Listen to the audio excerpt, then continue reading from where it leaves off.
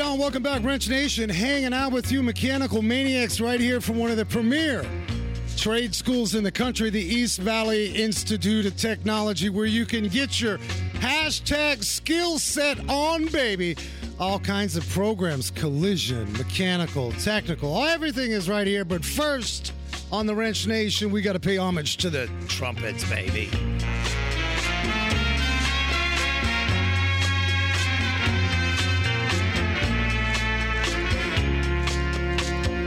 Always enjoy spending it with you guys. Big shout out to our podcast family on Sunday, our KFNX 90.7, 88.7. You guys rock, man. We've heard from you. If you're new to the show, Automotive Lifestyle, yes, we'll throw in some car tips. You've said, Frank, we need more car tips.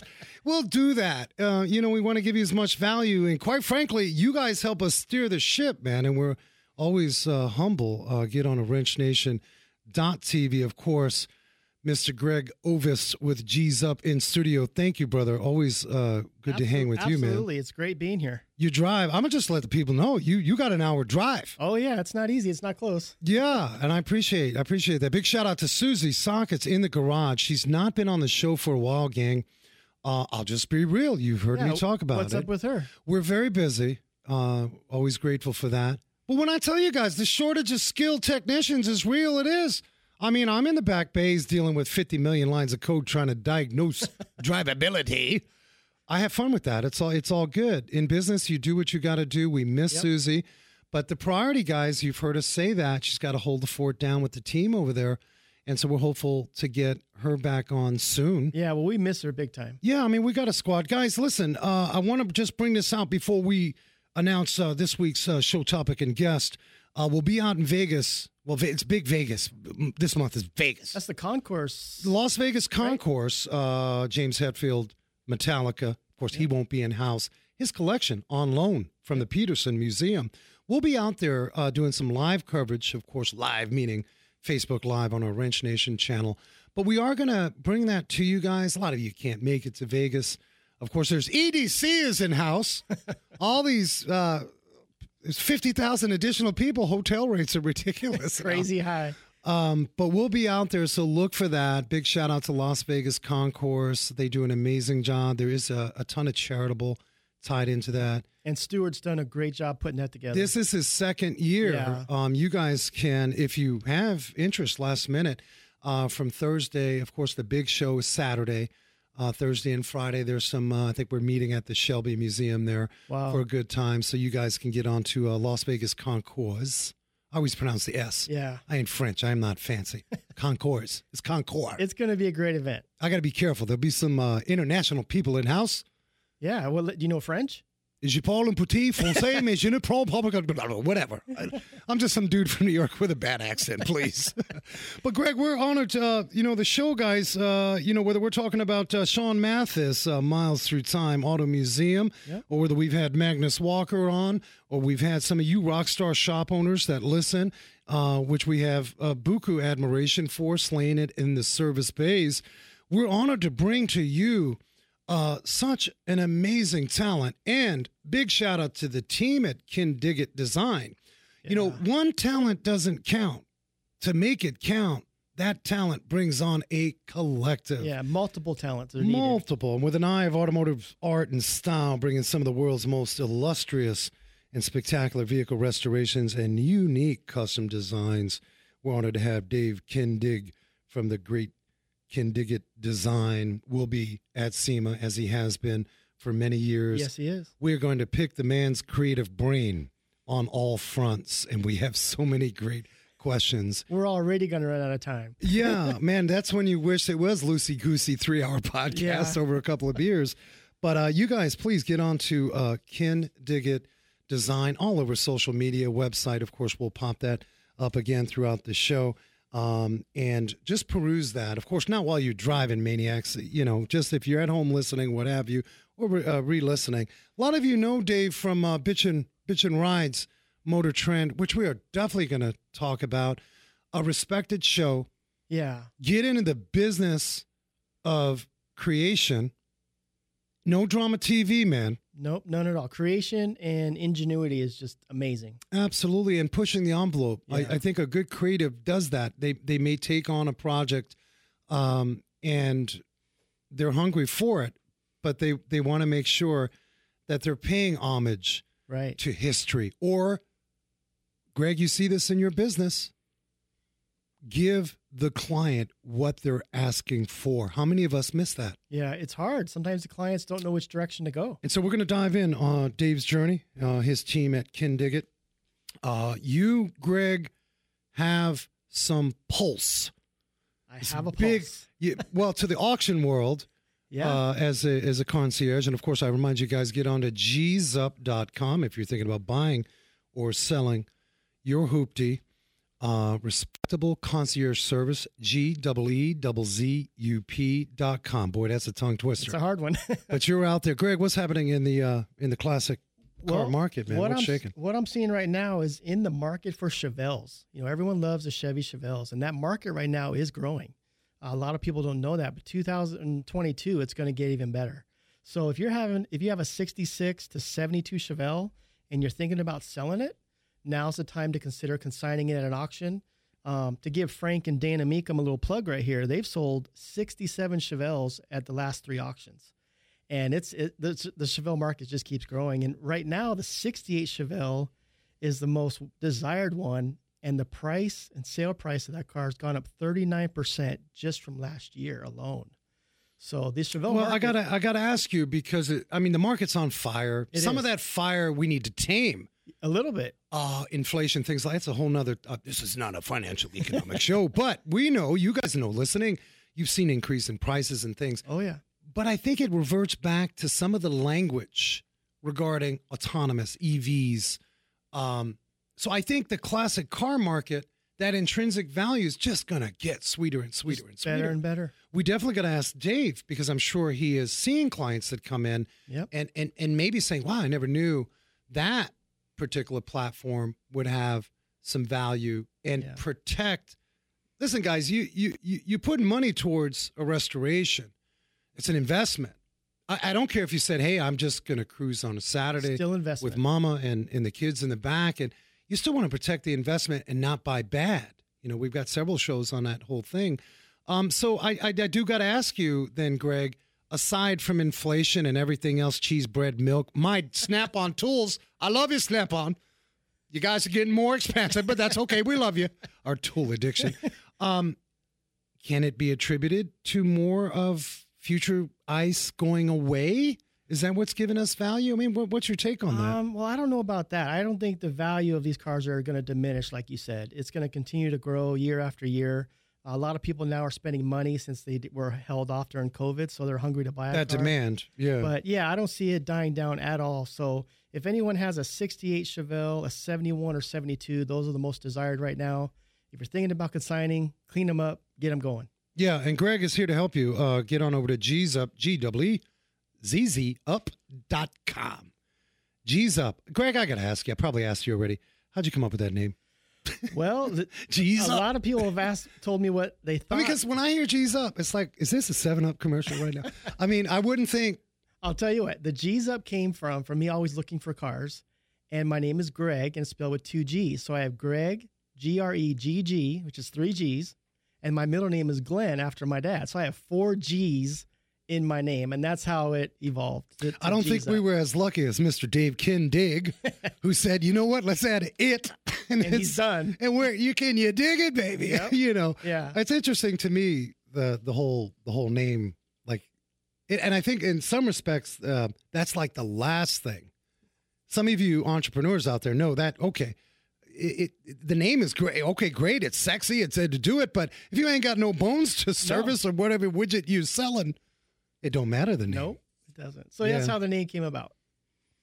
You have some follow-up. You were talking about. Oh, yeah. Pablo Escobar sold. Of course, Pablo is in his grave. He's probably out. Yeah, Pablo Escobar's Porsche, I think it was a 911 RS or SR, was up for auction. And it was 2 Wednesdays ago. And the top bid was $890,000, and it still had a few hours to go. So I'm checking the websites, and it finally, I go check it, and it's completely off the website. See, that's Escobar-ish, It didn't man. say it was That's sold. It didn't show a sale price, and nothing. It just completely went off the disappeared? radar. Just dark. I'm thinking DEA. I know knows? you DEA agents. You're driving this stuff before it goes to auction. Yeah. So it was Hey, wait, let me drive it a little more before. So it just adds to the story, the mystery. It does. Yeah. So somebody bought it and went hush hush. Could have been, disclosed buyer, didn't want the provenance of everyone knowing he had it, but it's definitely like MIA and gone. I can't even find out what it sold for. Yeah, I just wonder how like who makes the decisions for that? Like Escobar Estate, whatever, they're fractured, whatever, their stuff. They, I mean, Escobar, his estate has enough money. I mean, where's this car sit and who makes the decision? Right. I mean, the DEA owns it, I would imagine. I mean, I'm going back to Miami Vice days. I don't know if that's really how they work the business, but it's fascinating to me. Like, where do these cars live, and who is the final guy or gal to say, all right, we got to sell Escobar's Porsche? Yep. So I'm still going to keep hunting for it, but right now it's MIA. Yeah. Big shout out Wade Kawasaki, Mecum Auctions. Yep. They do an amazing job.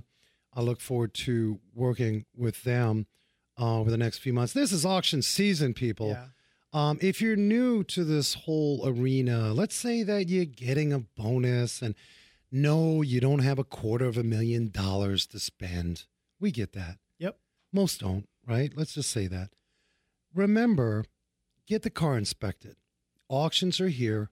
One of the things that you guys will do, I do it. You go to an auction, you get that sizzle. It's overwhelming. If you're in Vegas, they're pumping oxygen in you. I mean, this, and so we lose track. Stay focused, and it's always best if you're spending money. Nothing wrong with having your good buddy / consultant to be out there with you to make sure. Because I will tell you, I've seen it in the garage. I've seen bad buys, and it's so hard. You don't want to crush people, No. but you also want to, let them know. Yeah, when going to an auction, you have to have, all your ducks in a row.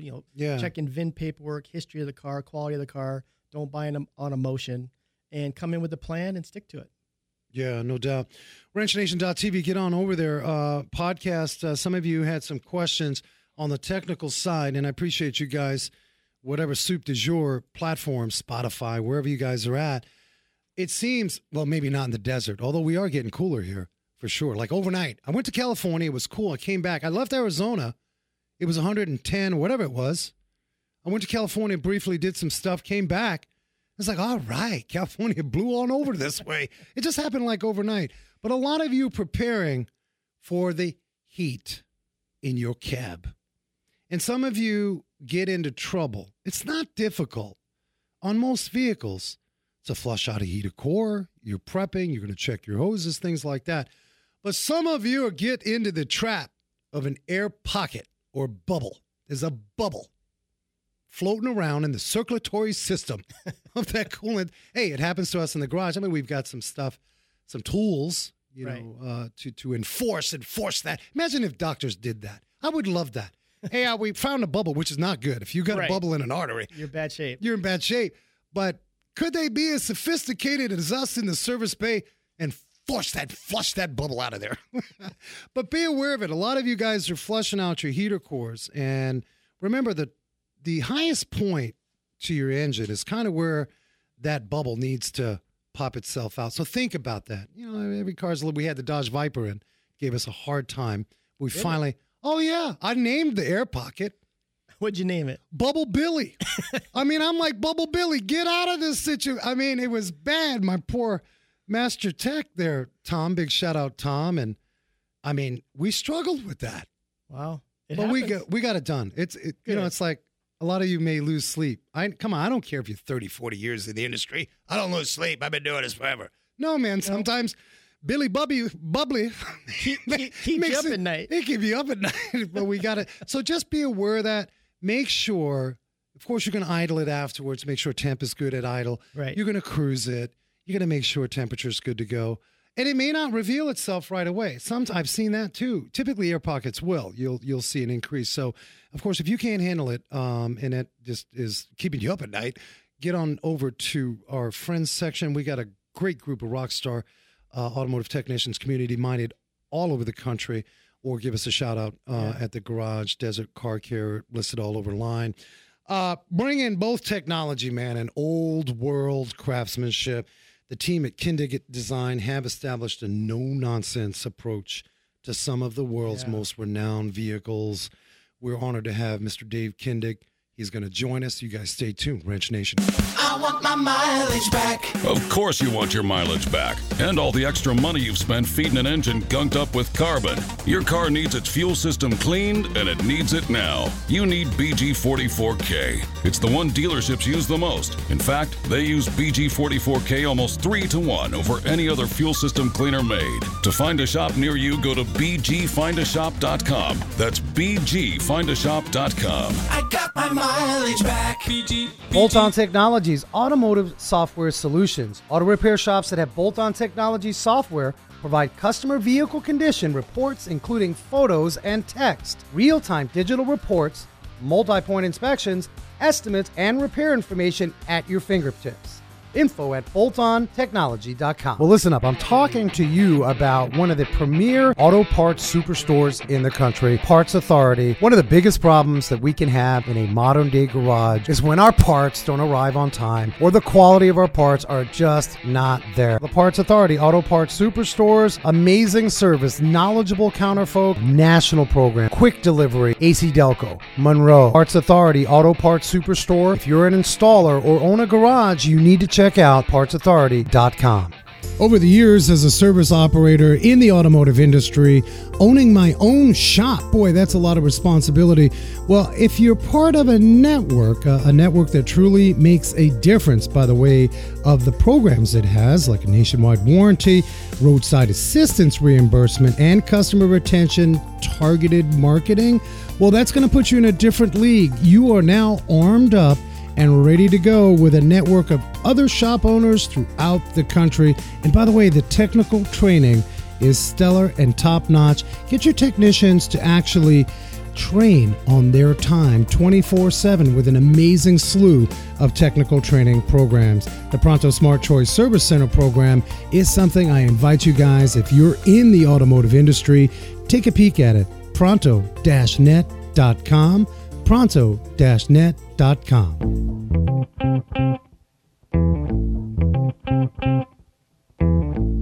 Right on, welcome back, Wrench Nation. Get on to wrenchnation.tv. We know you guys can dip in and out, hang with it on your time, your leisure, over beer, orange juice, mowing the lawn, whatever you do. And by the way, lawnmowers, California.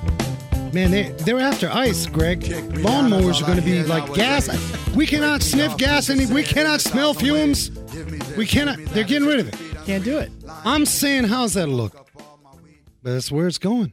Is the mechanic going the way of the elevator man? I like to joke around with that.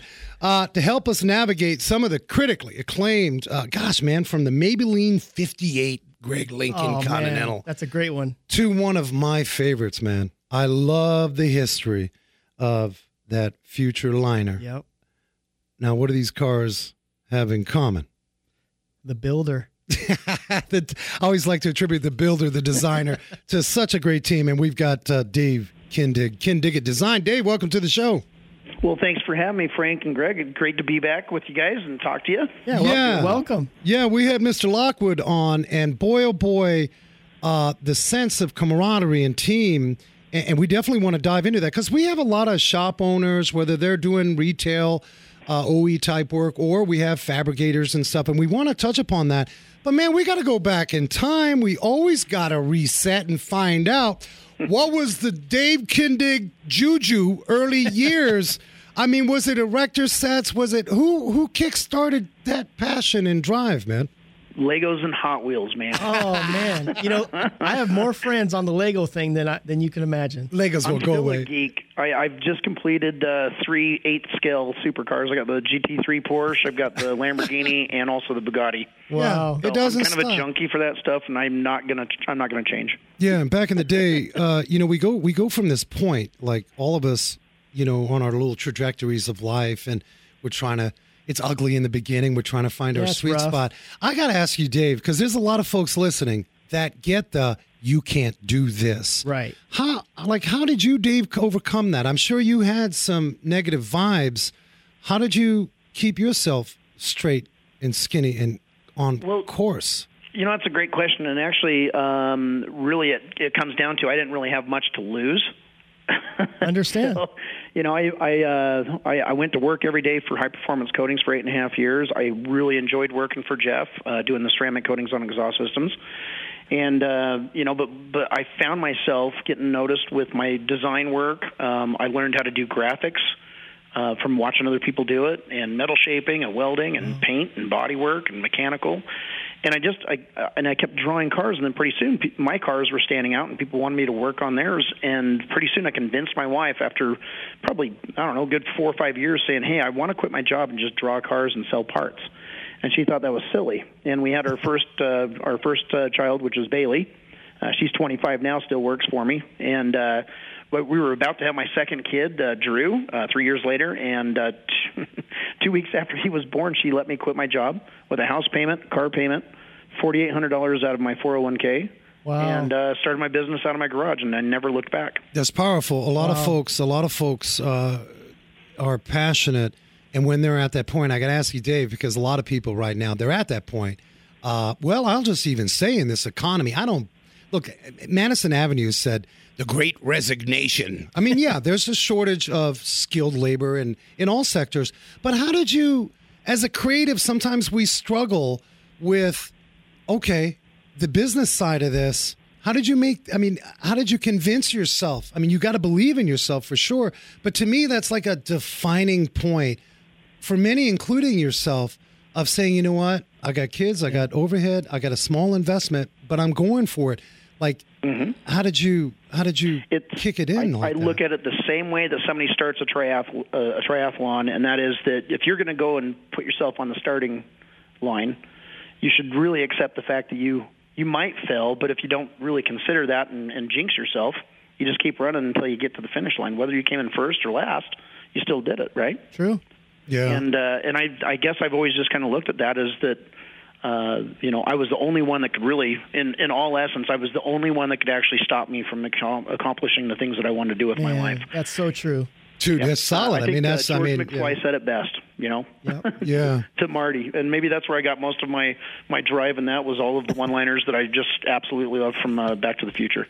Yeah, I mean, but those one-liners, man, keep us on a foundation for sure. It reminds me, Dave, we had our first shop in 95, and it was X amount of dollars a month, and we sold it. We needed a bigger place. And so my wife and I are standing out there in front of this new Taj Mahal, and we're like, holy cow, it's 5 times as much. So my drive was, hey, honey, it's just money. They can't take the breath from us. I mean, sometimes a lot of you listening, there's got to be a plan. You got to have some insight. You definitely got to have that. And I admire that, Dave. And so now the next step, and we're going to talk about some of these great cars that you put together, from paper, pen to the team in the back and all these great SEMA reveals.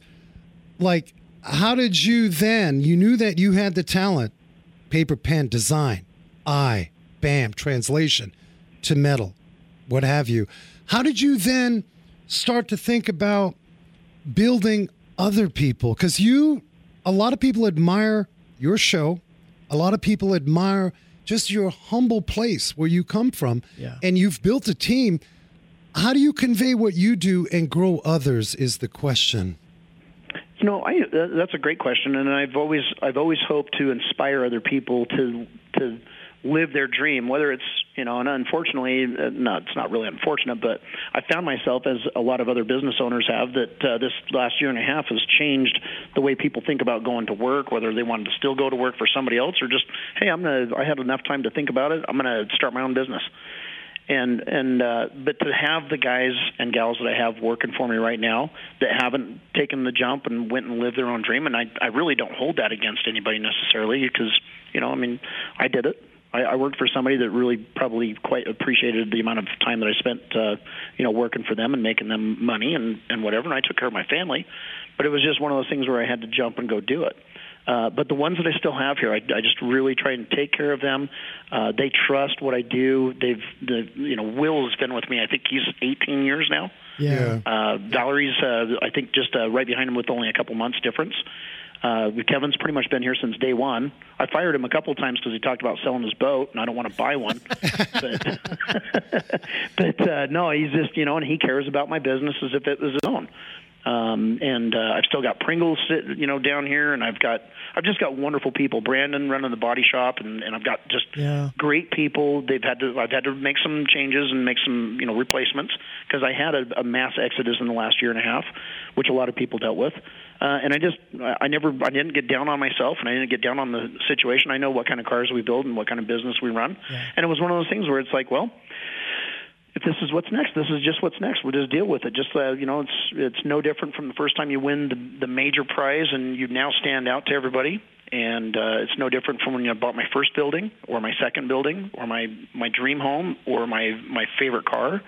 It's just one of those things where you work really hard and then you realize, hey, I did it.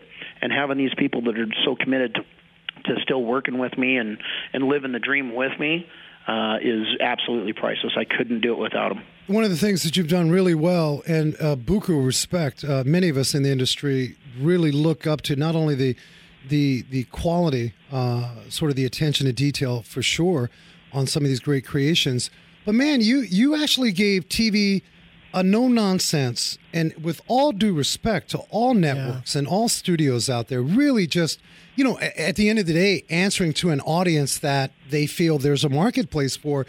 Dave, you and the tribe said it right, and you have had such great tenure with Bitchin' Rides. That's no easy accomplishment.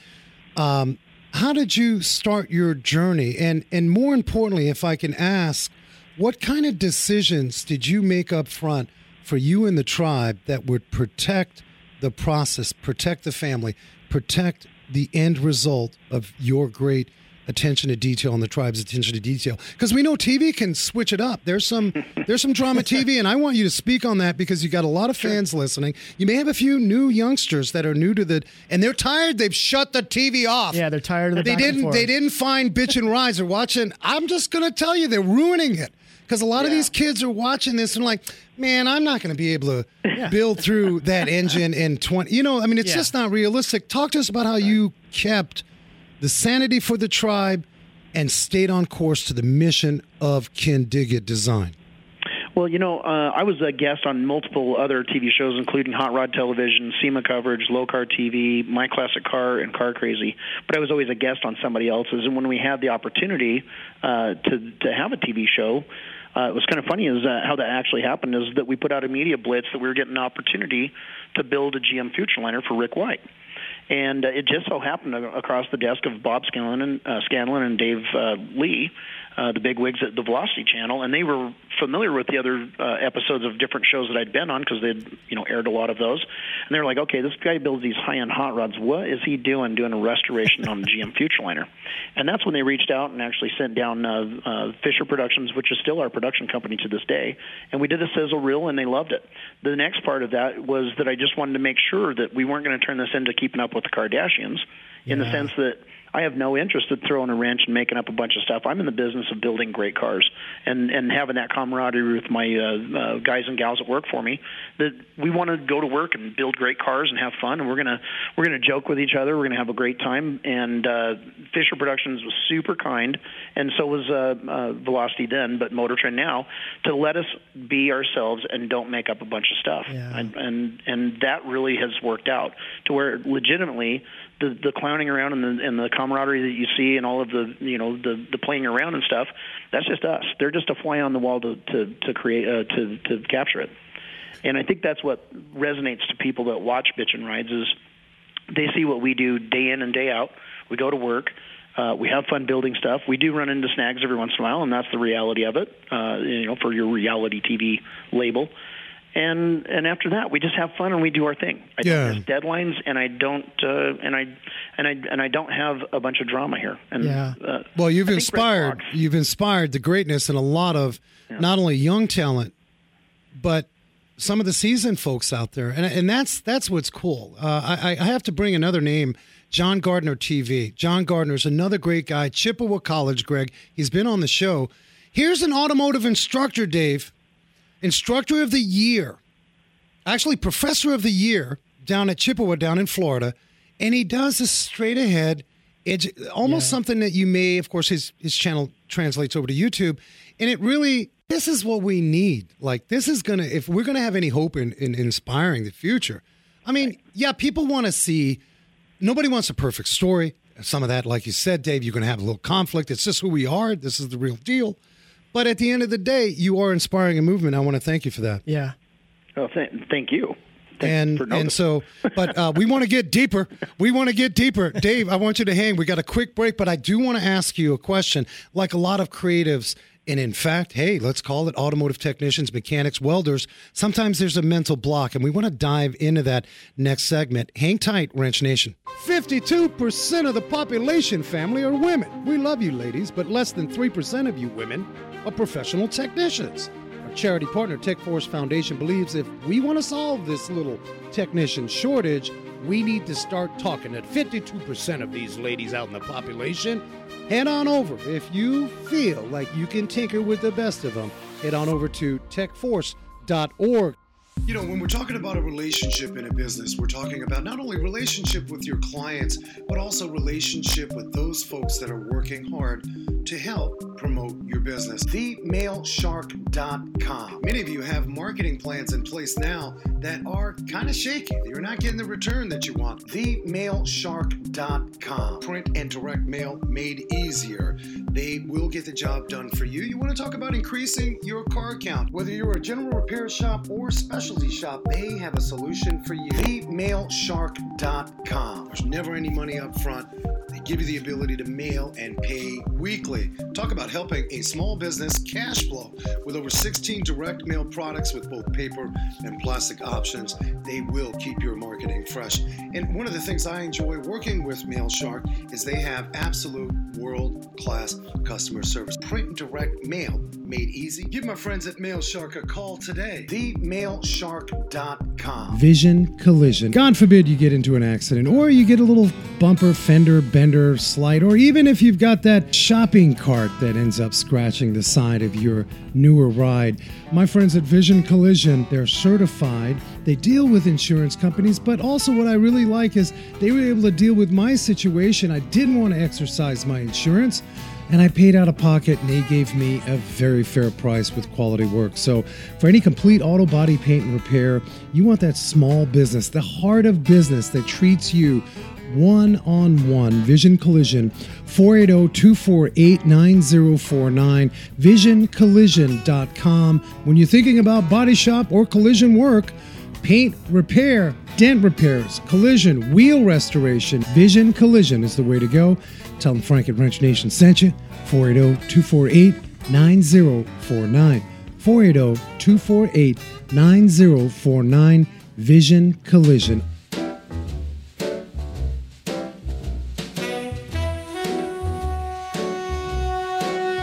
Welcome back, Wrench Nation. Appreciate you guys midweek here at 88.7 The Pulse hanging with us for the live show. If you haven't, please get on over to some of the social. You can find Wrench Nation all over, wrenchnation.tv. Hey, pass the goodness if you like the show. Hey, if you hate the show, we love you too. We love you anyway. But we can't love you unless you have some input about what you would like to see differently. It's all good. You rock. Listen, man, get on over KenDiggit.com for details. Also, people, if you're, gosh, I don't, a lot of you have seen it, Bitchin' Rides. If you're new to the arena or young, and haven't yeah, heard that's what I'm about it. saying. Yep. Like, I mean, when you got a guy like Will Lockwood going through, and the rest of the team, but you guys can check that out on Motor Trend TV for a nice deep dive into that. Dave Kindig, welcome back to the show. Rockin'. Yeah, I know. It's a little bit of talking about beer and orange juice earlier, and I'm like, well, yeah, beer sounds pretty good. I know. And some of these maniacs will mix the orange juice with beer. It's all good. We did mention before break, of course, how you come up, and really reminds me of Magnus Walker. Magnus Walker has a great TEDx talk, and what he says is gut. A lot of you get analysis paralysis. You deep down inside believe in what you're doing. Dave, you believed in what you were doing, and you transitioned, and you built your own your own, not only your vision, but a great tribe at Kindig Design. Magnus Walker talks about that gut, like go with the gut. Sometimes we can overthink things. And in relationship to that, do you ever get to sit down at the drawing board, fresh, clean slate, and struggle with a design for a client? And if you do, man, where's yours in? Like, how do you overcome that? I don't think I've ever struggled with one. It was funny as somebody had asked me the other day, have you ever built something for somebody and they just absolutely hated it? I said, no, I have not. Wow. I've always kind of imagined what it could be, and when I design a car for somebody, I kind of ask what they like and colors, and I start thinking, and they have ideas, and it's up to me to make sure that we're doing the car to where it doesn't look goofy or going to be out of style real quick. And I really like to build in something that's a little bit more on the classic side, but certainly I like to move things around and make it interesting. To where it doesn't look like just an average car with a set of chrome bumpers that have been pulled in tight. So it's all in the little details. I really do appreciate the guys in my shop to build a car that's so nice that anybody that ever gets under the dash to work on anything is scared completely out of their mind to even touch it, and it usually just comes back, which is great. Yeah. Well, talking about projects, I need to chime in on this Futureliner. How long and big was that thing? So the measurements on that vehicle is 33 feet long, 8 feet wide, 11 and a half feet tall. It weighed 35,000 pounds. Wow. It took 37,000 hours to build. Wow. 37,000 hours. Yeah, it's a ton. And in comparison, like the Copper Caddy was probably closer to like 6,500-ish. Oh, wow. And so just the amount of, there was anywhere from 5 to 12 people working on that Futureliner at any given time. Wow. And, we had a wonderful crew that was building it. They did an awesome job. It finished out. It did everything that they wanted to. And then Rick said, sell it for me. So I did. So we accomplished it. What were some of the major details and challenges? Dave, you're paying tribute to Art Deco. This had to been, because you mentioned prior that this was almost a trigger next step, next level for Bitchin' Rides. How did you, was this just another challenge? Like, you look at these cars as challenges that you want to create and certainly meet the demand of the client in front of you and what they're looking for. This Futureliner, was that like out of nowhere for you? It was completely out of nowhere. In fact, I typically don't restore anything. And it was funny is actually when Rick first commissioned me to do it, he flew us out to Gilroy, Michigan, where the Automotive and Truck Museum is. And he had that vehicle was on display, or it was on loan to the National Automotive and Truck Museum to use for template for number 11 or number 10 that they built. And what was interesting is we got out there and we looked at it and we was like, yeah, there's enough here to build. Absolutely. We went out there to give a thumbs up. We were going to customize that. Oh, wow. Like full-on hot rod it, down low, black and silver. It was going to have, because he owned a tech company called Fusion IO, which we built the black and silver 62 bus, the 23-window bus for a long time ago. And what he wanted to do is a full interactive display vehicle for different conventions that we would go to. But it just so happened that he had sold the business in the midst of acquiring this Futureliner. So at that point, Amy, his wife, and him had done a lot of research, and they're like, "Hey, this is way too important of a piece to customize. Let's restore it." And I was like, I've already been good friends with Rick anyway, and I was like, "Absolutely, whatever you want to do." Wow. So, well, I would have loved to seen that thing aired out, laying on some 24 dualies or something. That would have been different. Is there Dave, is there anything regarding the Futureliner that has been sort of pimped out a certain style of way, or has it always been left? I've never seen it. Dave, what? No, right? Ours, as far as it sits right now, and I haven't really been doing any new research in the last couple of years on it, but to date, there was only 3. Ours was the 3rd one that was restored. There's one in Sweden right now that's been restored over the last 10 years, and they're not done that I'm aware of. But out of the 3, Ron Pratt's was the first one that sold in 2007 to Ron Pratt. It was built out of Canada, not exact, but it was obviously something that just stopped everybody in their tracks. I had no idea what they were looking at, including myself. I was actually at Barrett-Jackson the year that sold, back in 2006 or 2007. And what was really cool is to get an opportunity to build something like that. but to do it completely right, even down to the wiring was all cloth-covered wiring. We had to do everything basically just like the original. We made some improvements, but it was hidden behind the panels for the electrical to ensure it didn't burn down, A, B, that it would work, reliably for the light bar and so forth. But other than that, the original motor was rebuilt and put back in there. We were able to source a Allison J35 jet engine and do a cutaway.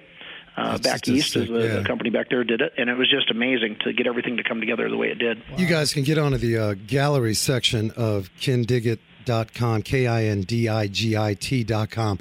Well worth perusing. Just amazing vehicles. But this particular 39 Futureliner. And did you say that overseas is at it for 10 years and you guys got it done in 22 months? That. I mean, 10 years not done months, yet. We were hurrying. I was going to say, but are they calling the Kindigit tribe and saying, "Hey, how did you get? How did you guys?" I mean, gosh, that's it is a rarity. That's like, gosh, it was. Yeah, it was, and I was so glad to be done with it though too, because it was such a cool piece. But man, you put that much time into a vehicle, and it's like taking up 5 spots of hot rods in the metal shop, and we basically had to build a room around it using curtains. Just so we could, we sandblasted in there. We body worked in there. I mean, it was just a cleaning nightmare. I put a full evacuation air system makeup in there. Because it was so big, there was no way we could paint it here. I actually had to rent a booth that does diesels. And we painted it out there in a pretty grungy place, but it worked. You made it happen. I mean, I got to say, for those that are saying Futureliner, what are they talking about? You guys got to remember, way back before, the early days of TV and definitely social media wasn't around. We read our newspapers. But the GM Futureliner was really a unique group of custom vehicles out of the whole house of the renowned Harley Earl. And the way to promote, like right now, Elon Musk, he's going to go on a Future Blast mode or whatever he's doing with Tesla. He gets on a Twitter. You guys know about it. He gets on a social. But back in the day, so they had this pretty cool parade of progress. Yes. And basically they went touring to say, hey, these are some of the things that we're looking future. Some of them didn't come into production, and that was cool. But that Futureliner, and that's what makes it really neat, Dave. Dude, you're part of that history. Yeah. Yeah, well, thank you. This actually is so funny is the original 12 Futureliners, the one that actually had the longest line, there was a guy in there that could cook an egg in this box with no water and not boiling. It was the first microwave. Wow. Yeah. I mean, if you're going to get into future technologies, there's certain things along the way that get discovered. Like, okay, here's a new patent. Yeah, let's try it. Let's fry an egg over the radio or whatever have you. But I believe that was the 4-cylinder diesel, right? Didn't they? That was kind of the platform, yeah? So the original Futureliners were actually built in 1939. They had a bubble top, and you can actually, if you're looking at any footage or any pictures of the originals, they had bubble tops, no flat top of the roof. The second generation after World War II, they pulled them back in and made some corrections. They pulled the 4-cylinder diesel out and put in a 302 straight 6 GMC truck motor, which had a whopping 176 horsepower. Wow. Inline 6, hot rod. Yep. Yeah, exactly. And then they took out the manual transmission and put in a Hydromatic automatic military transmission and a gear vendor. Yeah, Hydromatic was a big deal back then. It was huge. I mean, that was like cutting edge, no doubt. All right, so you guys are hanging in the shop. SEMA's coming. SEMA's around the corner. We're going to talk about that. Maybe we'll get some secrets, or some last minute stuff. But I want to regroup here because there are a lot of folks, and they are not necessarily in the automotive business, but they're grinding. They are grinding. They'll do whatever it takes to make it happen, and they're grinding. But you and I both know if we don't keep a balance, especially with family, if we got immediate family in the tribe and we're grinding, whatever have you, 12, 15, 18, burning midnight oil, and don't have that balance, things can go awry. How do you and the crew and the tribe, what soup du jour for you guys to say, you know what, we're taking off, and this is how we're going to zen out? Talk to us about that balance of your culture. Well, I think we're finding a much better balance after 22 years. But when you're very young and you're super hungry and excited and trying to make a name for yourself and get ahead of the game and be something that's of substance in the industry, I think the one kid of mine that suffered was the one that was only 2 weeks old when I started my business. I nurtured my business like crazy. And Drew, he wasn't left out, but I certainly didn't spend as much time with him as I did at the shop. And I have that's probably one of the biggest regrets, even though now, he didn't work for me until just about a year ago. And now he's, kind of in charge with a couple other guys building all of my door handles. Yeah. So he was working at Boeing and did really wonderful. They had layoffs, and so we hired him up, and he's engaged to get married. Super proud of him. We worked together. We high-five, had lunch together, and of course Bailey's been here since she was 16. So. It's just and my wife, of course, well, I always joke that she's semi-retired because she can just stay home and do her work from there. Yeah, so. but we know she's keeping you in line, man. Yeah. Oh, yeah. She is the big boss. Dude, it resounds with me. My first garage in the mid-'90s, I missed the first 5 years of my daughter's life. I think we have a hard time. And not everyone can resonate with this. There's such a drive. When you mention you're young, you're hungry, I just had this conversation. Where does hunger stop? I was talking to somebody at the garage today.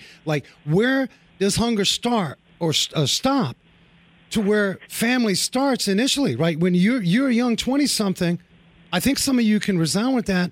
You're just on a mission. And, in hindsight, there's nothing we can do, Dave. I'm not trying to take us back and recount, what would we do differently? Here we are today, and that's that. But, yeah, some of that is the blood, sweat, and tears of – It is. It's just your chisel focus. And in some cases, honestly, a few may fall slightly behind or to the wayside for a moment, but certainly I love my family. I've got a wonderful family. Charity and I have been together coming up on 32 years next year, 30 years married. And we've got 2 wonderful kids. They're healthy. They're happy. They've got homes. They don't live with me, thank God. And the holidays are coming. I'm so proud of them. They've got just so much personality. They're fun. We go to the bars together and just hang out. We vacation together.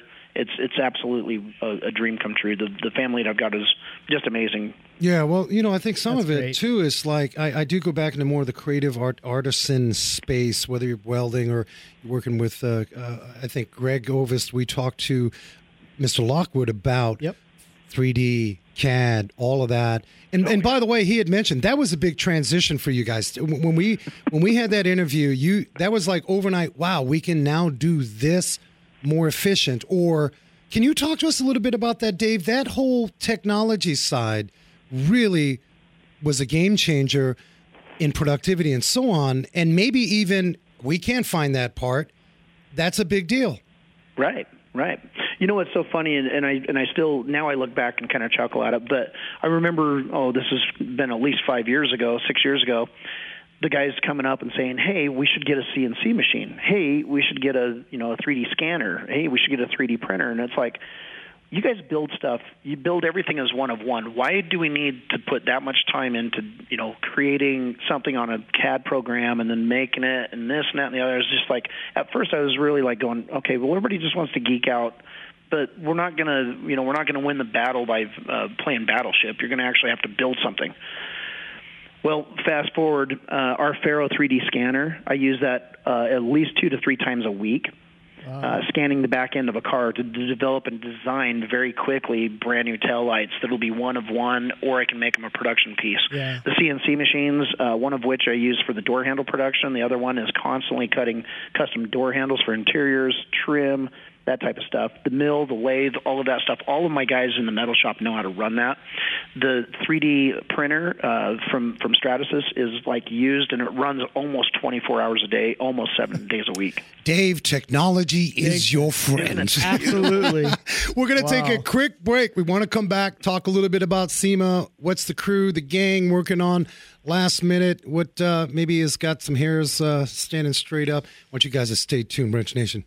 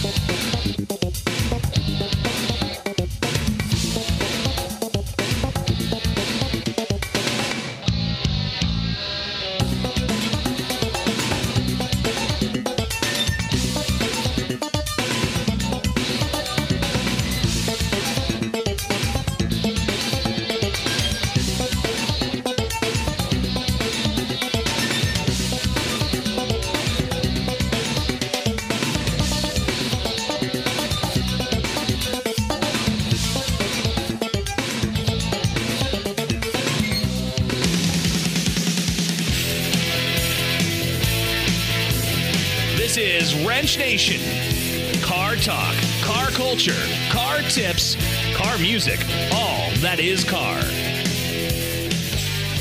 Right on. Welcome back, Wrench Nation. Hanging out with Greg Ovist at gsup.com, and honored to have Dave Kindig. He's hanging in the wings. Dave, welcome back, partner. Thanks for having me. Yeah, so midnight oil is burning for a lot of folks throughout the industry, especially your tribe putting out some amazing builds. Before we get into some of the things that are premiering, hopefully we can talk about that at SEMA. What right now eludes you? A great musician is trying to find their way through a particular song, and they practice it and they practice it and they practice it, and it just doesn't sound right. A great builder, a designer, does his gig and builds and is happy, but there is something out there, Dave, that eludes you. What car would you like to just tear it up and put the Kindig stamp on? Can we ask you what eludes you? What is? Yeah. So when I built the Mercedes Gullwing, I was so geeked out on that thing. I wanted one so bad. I actually tried buying that car from Rich, and he wouldn't sell it to me. And then I did some research because we had basically redeveloped that entire body, and I was like, I think I'm going to build these. I want to build this as a turnkey type vehicle. And then I did a little more research, and I ran into the pictures of some poor chap in England that was having his cars removed off of the chassis in his workshop, and also his molds being crushed by Mercedes and the lawyers. I remember that. I remember reading that. Wow. So, yep, I was over that one really quick because the amount of money that it takes to build a one-off car or a turnkey type car it's an extreme amount of money and effort and time, and on top of everything else in our build schedule. But I did have a second, not really a second love, but an equal love. I've always been very fond of the romance, the body shape, and the characteristics of a 1953 Corvette. Nice. Gotcha. And if you remember last season, we were building a plug car, and then we pulled molds off of that to have Doug's custom performance Corvettes up in Oregon, which was CRC before, to build carbon fiber bodies. Wow. Sitting on Roadster Shop chassis and powered by a Lingenfelter 673 horsepower LS7 with LS3 heads and 8-stack injection. Say that twice. Cars well, you are can't. actually going to be at the SEMA show. Oh, Wow. nice. We're going to look forward to that. Big time. So SEMA's coming. You are, I mean, SEMA's probably not something. I mean, it's a big deal. It never kind of goes away. That's like the grand poobah of all things eye candy and industry, specialty manufacturing, and so on. Of course, I have to shout out Industry Apex. That's the Automotive Aftermarket Parts Expo. Mm-hmm. There's a lot of great retail industry, the parts side of what's going on. Before SEMA and what you're bringing and some of the details in the shop, for those that are looking to do a build, what advice would you have? I mean, how are you interviewing folks? Of course, that takes place. What do you see that could be a big mistake if I or Greg comes to you and just has this whole different sense of non-reality? What advice would you give me if I'm on a journey to, whether it's you or any restoration shop? How do I go about that with some sensible approach? I think to be sensible and to be open-minded, anybody that's doing a good job is going to charge you by the hour. They're not going to quote you for the car. If they're intending on ripping you off, it's likely you're going to give a huge down payment because you're probably not going to get your car. I would always look for references. And to understand anybody that's building a good quality car, most people, and it's a difficult one because I always hate to kiss and tell, and I don't. My cars are extremely expensive, and if you are interested in a car built by us, it's pretty much an open checkbook. Yeah, Fair enough. And we can respect that. Yeah. I think that's up front, and I think you said something that resounds, and I know we're discussing some of these great restorations, these builds, and just amazing art, rolling art that you have. But it's the same in the retail industry. You guys go to your local, maybe you're new to a particular place. All those things you mentioned, worthy. Do your research. But one thing you said that really, really resonates. If anyone asks for that big deposit, Dave, I gotta use this as an example because we got a lot of folks that maybe, obviously, they're intimidated by car repair and visiting the mechanic.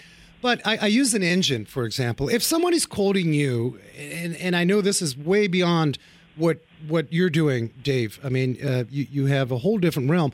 But in the reality of what somebody's engine that's blown, and they answer to an ad that says, starting at $1,299, and they ask you for $1,100 deposit, and the fine print says, and then you come pick up your car because they've called back straight up bait and switch, and man, we found this, camshafts need to be replaced, you need new jugs, and it's way beyond the common person's head, and they say, it is $4,200 to get this done.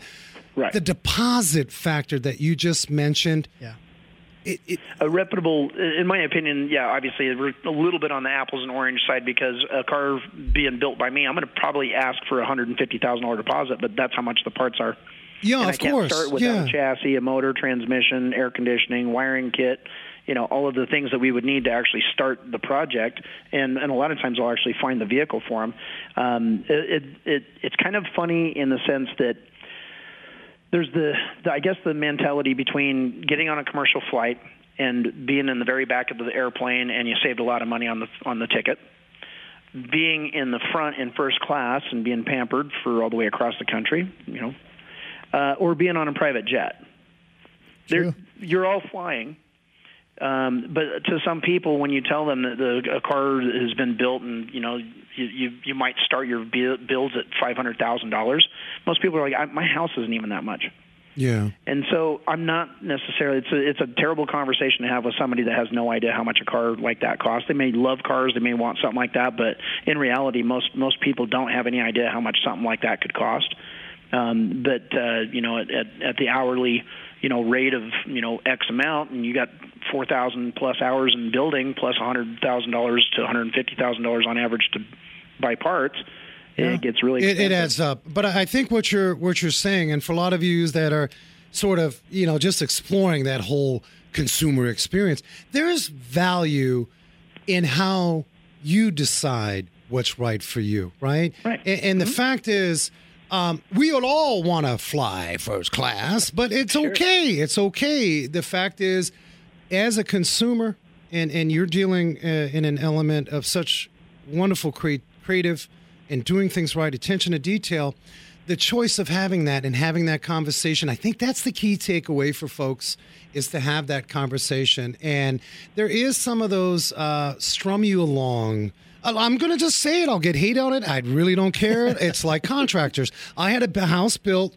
up north, and it was like deposits for this before they even finished this phase. And it was deposits, and this was not finished. And that. Right. And next thing you know, I got a smorgasbord of sloppy this, the roof. Yep. So I think your point, Dave, well taken. Whatever scale you're on for value, have the conversation up front. Because I think at the end of the day, Dave, you're saying, I want to protect your wallet, but also want to protect my reputation. Agreed. That's the bottom line. Well, I'm going to build a great car, and I'm that's what I'm in the business for, is to do that. Yeah. I'm not the best guy at trying to save you a couple bucks, because I'm more interested in building a great car, and with great work and great people, it costs money. Yeah, no doubt, and that's awesome to be. But my focus has never been on the money. It's always been about the art. Absolutely. And I think that's what resonates is, anybody that's wanting me to build an over-the-top car, they already know it's going to be expensive. We get rid of we go through the uncomfortable stuff of the what-ifs and the approximate budget that they expect. And then after that, it is what it is. Yeah. So, hey, Dave, before we wrap up, I need to know what you're bringing to SEMA. And, just so you know, there's only 14 days left.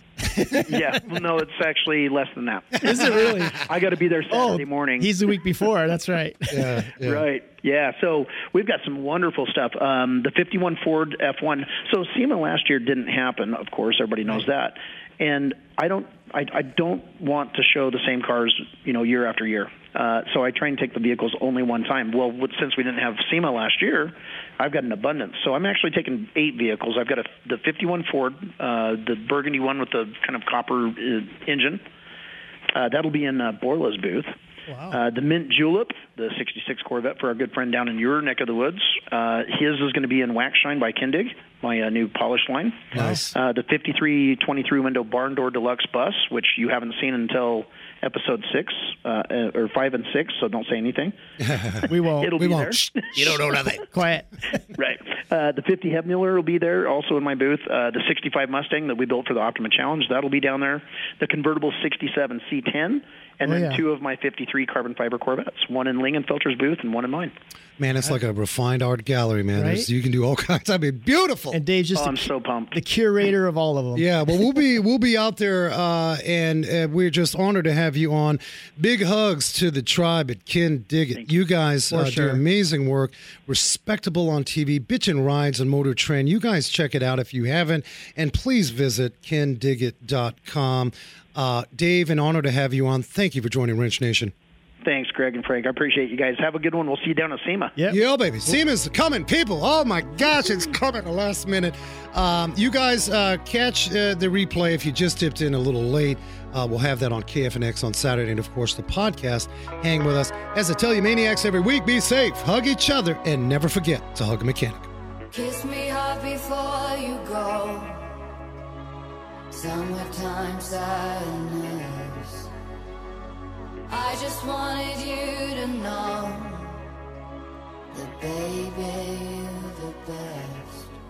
I got my red dress.